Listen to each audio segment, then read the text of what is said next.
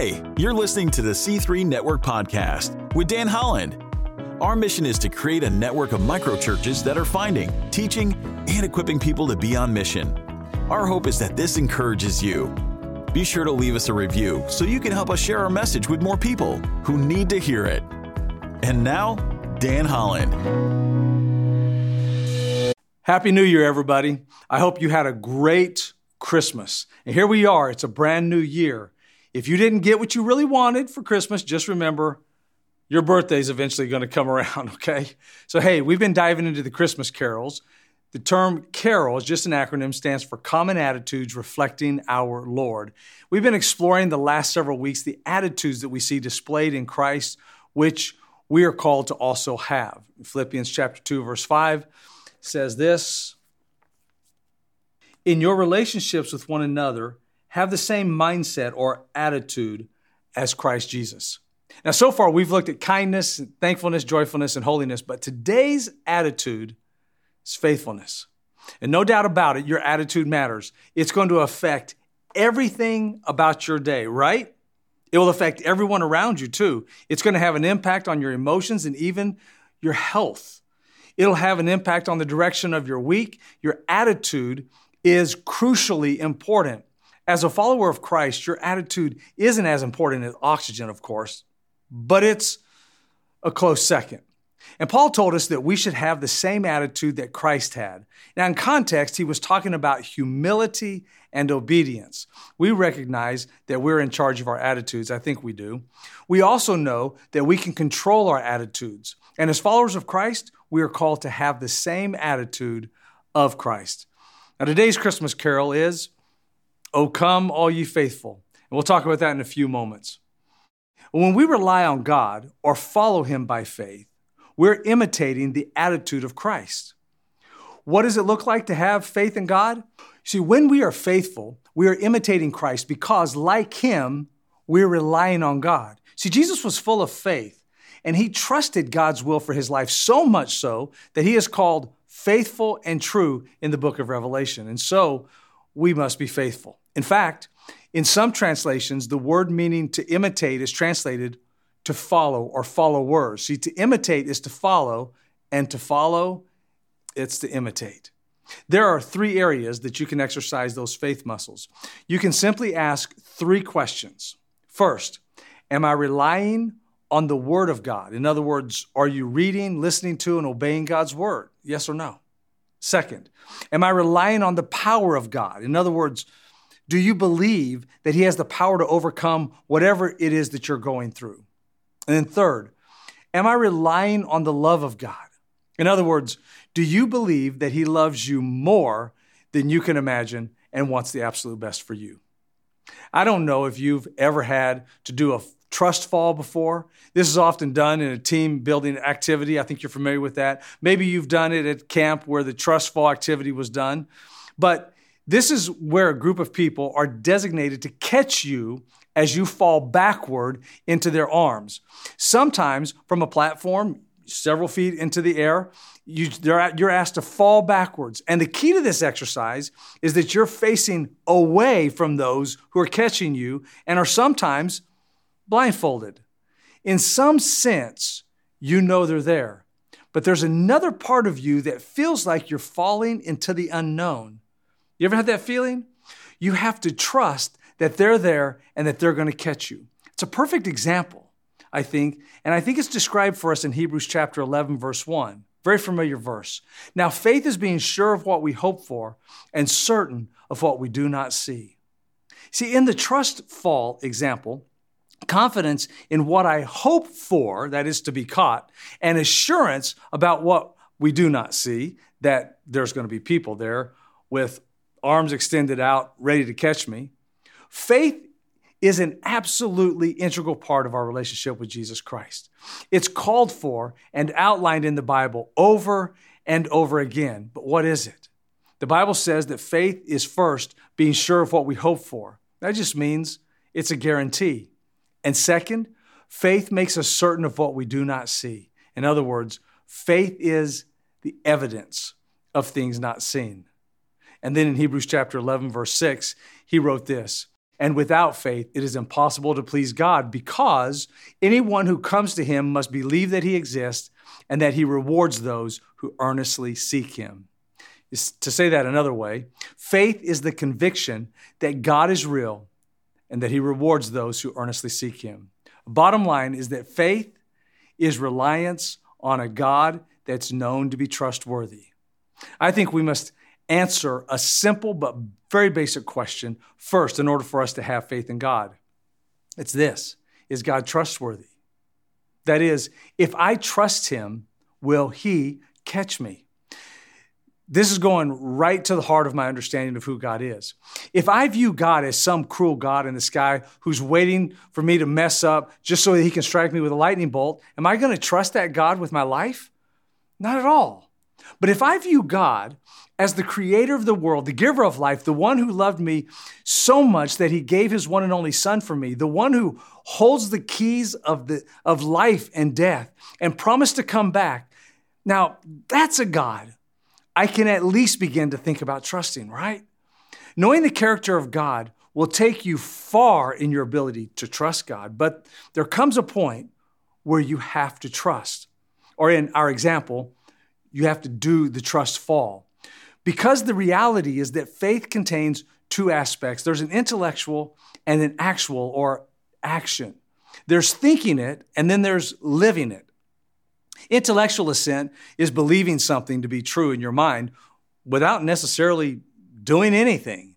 But faithfulness, trust involves actually living it. For example, when you go to sit in a chair, there's first an intellectual assent that recognizes that that chair is a chair and agreeing that it's designed to support a person who sits on it, specifically you. But trust is actually sitting in the chair. Understanding these two aspects of faith is crucial. Many people believe that certain facts about, Jesus Christ, many people will intellectually agree with the facts that the Bible declares about Jesus. In fact, James, the brother of Jesus, said, even demons believe that Jesus is the Son of God. But knowing those facts, knowing them to be true, is not what the Bible means by faithfulness. The biblical definition of faith requires intellectual assent to the facts and trust in the facts. And to be saved, we must have faith. I think Ephesians chapter 2, verse 8 states it very clearly. This is what it says. He said, "For it is by grace you have been saved through faith. This is not from yourselves. It is a gift of God." You see, we must personally and fully rely on the death of Christ as the atoning sacrifice for our sins.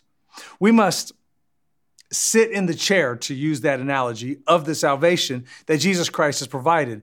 This is saving faith. The faith God requires for us for salvation is belief in what the Bible says about who Jesus is and what he accomplished, and then fully trusting in Jesus for that salvation.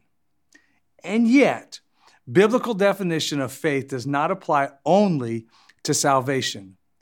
This is not a one and done. You see, when you begin your walk with Christ by faith, you continue to walk by faith for the rest of your life. You see, faith allows us to believe what the Bible says, and faith allows us to obey it. Faith empowers us to believe the promises of God and then live accordingly.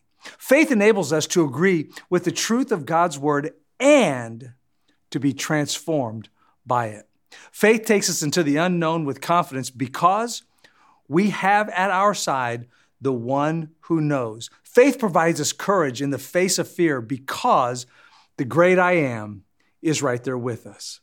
See, faith allowed Abraham to obey and take Isaac up that hill to be sacrificed. Moses was allowed to trust that God would part the Red Sea when the enemy was closing in. And faith gave Daniel the ability to stand up to the king, resting easy with the lions.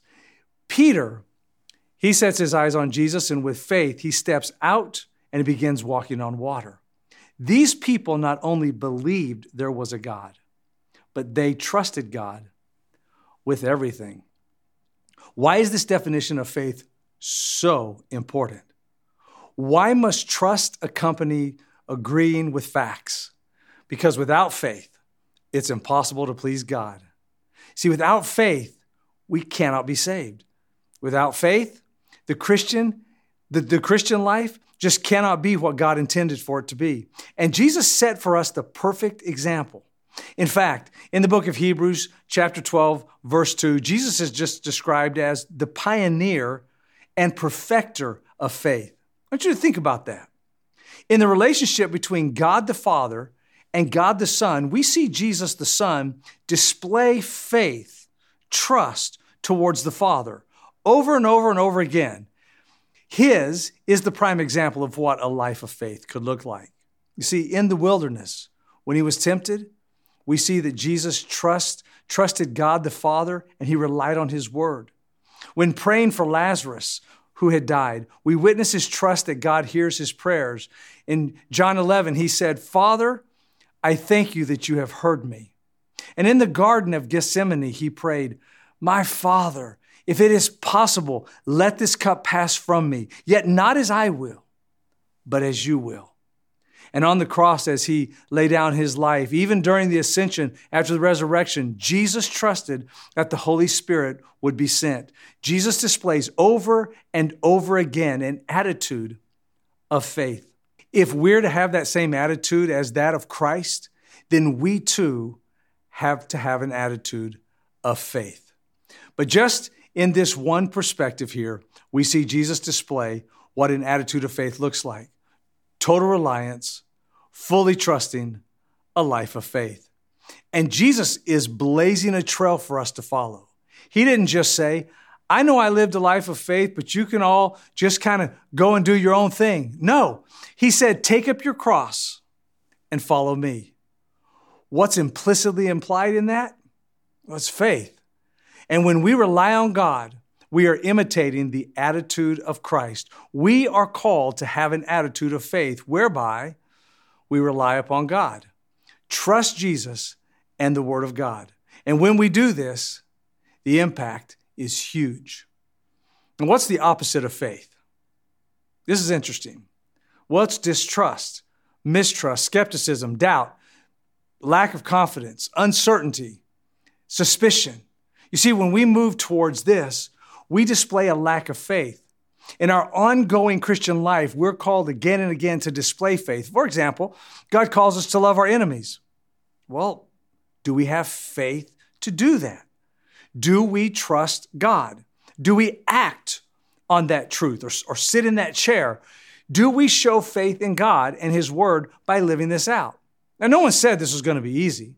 When that jerk boss becomes your enemy, will you react in love? This is where faith gets real. How about God calls us to tithe? Are you suspicious, skeptical, and doubtful of this biblical truth? Or are you full of faith? God calls us to not worry. That's a hard one to swallow. But in those moments when we worry, we demonstrate our lack of faith. And God says, "I will never leave you or forsake you." But does your life and actions reflect this belief? You see, it's easy to say, "Oh, I have faith in Christ," when you're talking about a saving faith. Much harder when it comes to the reality of having an attitude of faith every day. I think you'd agree with that. Can I brag on God working in and through you, through all of you for just a moment? Here's what I love about this fellowship. Sure, we don't always get this perfect, but listen, you all are really amazing in this area. I'm so proud of you. You've shown a lot of faith over this past year. You are doers of the Word. I want you to just think about some of the ways we've trusted God and responded to His Word and the fruit of doing this. God is the one who brings the increase. Because we all know faith always is accompanied by fruit. If you want to see multiplying effect of the kingdom of God, just live by faith, and fruit will always follow. See, obedience is our job, right? Results, well, that's God's job. I've had many opportunities in my life. Some I accepted, and others I didn't believe it was the right thing at the time. Just to name a few, I was invited to join a long-term mission team to Brazil. I was invited to do youth ministry in Anchorage, Alaska. I was invited to raise funds for training preachers in Africa. I said no to each of those open doors, But I said yes to other opportunities, and God brought the increase. Many of you have followed the leading of God as He has directed and sent. Hello? You're all rock stars, and God is glorified through your faithfulness. And isn't that the point? God being glorified. But listen, I believe the best is yet to come because we're living by faith. God still has more for us in this coming year, and it will require faith. There's more to your story. So how do we continue to build our attitude of faith? Well, we exercise it. Just like physical muscles, when you lift weights, something interesting happens. Intense lifting causes several microscopic tears to form in the fiber and connective tissues of the muscles, according to the Cleveland Clinic. And then, with proper rest and nutrients, the muscles slowly rebuild over the following days. As the body rebuilds its muscles, it also increases muscle size, strength, and capacity. The exact same applies to your faith muscles. You build your faith by having your faith work over and over again. And those moments of faith grow into deeper trust. The first time I asked my children to jump into my arms in the pool, they looked pretty skeptical and suspicious. But then they took the leap and I caught them. And then the next round, there was less suspicion in their eyes. And soon, they're just jumping without hesitation and with complete excitement. They had exercised faith in me. They trust their dad, and they learned how to trust me. And over time, their faith in me grew. They knew I would catch them. Listen, God is calling you today. Have faith in me. Jump. I've got you. I'll catch you. You can trust me. He'll never let you down. Have you ever encountered a difficult or maybe challenging situation? You decided to have faith and trust God. And through that experience then, on the other side of it, your faith grew. And then you encountered another situation that called for you to have faith. From the previous situation, you've built your faith muscle. And instead of distrust, you again trusted, knowing that God is faithful. That enabled you to have faith. And we begin building our faith muscles over and over again. And as a result, we're getting stronger and stronger. And it's not always a big decision. Honestly, showing faith in the small ways will build your faith muscles up so that when you encounter some heavy spiritual lifting situation, you're ready. You pray in faith, you forgive in faith, you speak by faith. And if you struggle at times, it's quite okay. In moments of doubt, we simply admit it. To get right with God, we've just got to get real with God. And we take our small mustard seed of faith, or as one author put it, our weak faith, and we place it into the hands of the pioneer and the perfecter of our faith, who is Jesus. And we watch mountains move. All right. The Christmas carol, "O Come, All Ye Faithful," is so familiar. It's been sang in churches for over 200 years. It's been translated into more than 150 languages. It's one of the few religious carols to land on the record charts, making it to the top 10 3 times. It's called by some critics the greatest carol ever written. It was during the early to mid-1900s that English scholar Maurice Frost discovered 7 "O Come, All Ye Faithful" transcripts written by the hand and signed by an Englishman named John Francis Wade. As it turns out, in 1745, there was strife between the Church of England and the Roman Catholic Church. It was at an all-time high, and many of the believers were forced to take their faith underground. To avoid prison or death, many of them fled to England, including John Wade. Wade was a music scribe. He made his living by copying music in France. Around 1750, Wade put the finishing touches on what would become his most famous tune, Adeste Fidele. Having been translated into English, it became popular in the early 1900s, just as the caroling movement swept through the country. Isn't it interesting that often, out of some of the hardest times in our lives, God does His greatest work? We only need to be faithful. This week, some of you are going to encounter situations and circumstances that will require you to put your faith on full display. You're going to be tempted to doubt God, be suspicious of His plan, or maybe even to be skeptical. You'll be tempted to rely on yourself. You'll be tempted to toss faith aside. The battle's always been the same. Will we follow the word and therefore the will of God, or will we follow our own reasoning? As you box up Christmas this year, why not also decide that you're going to keep out faith, that you're going to walk today and then again tomorrow, one day at a time, faithful to the will of God? Let me pray for you.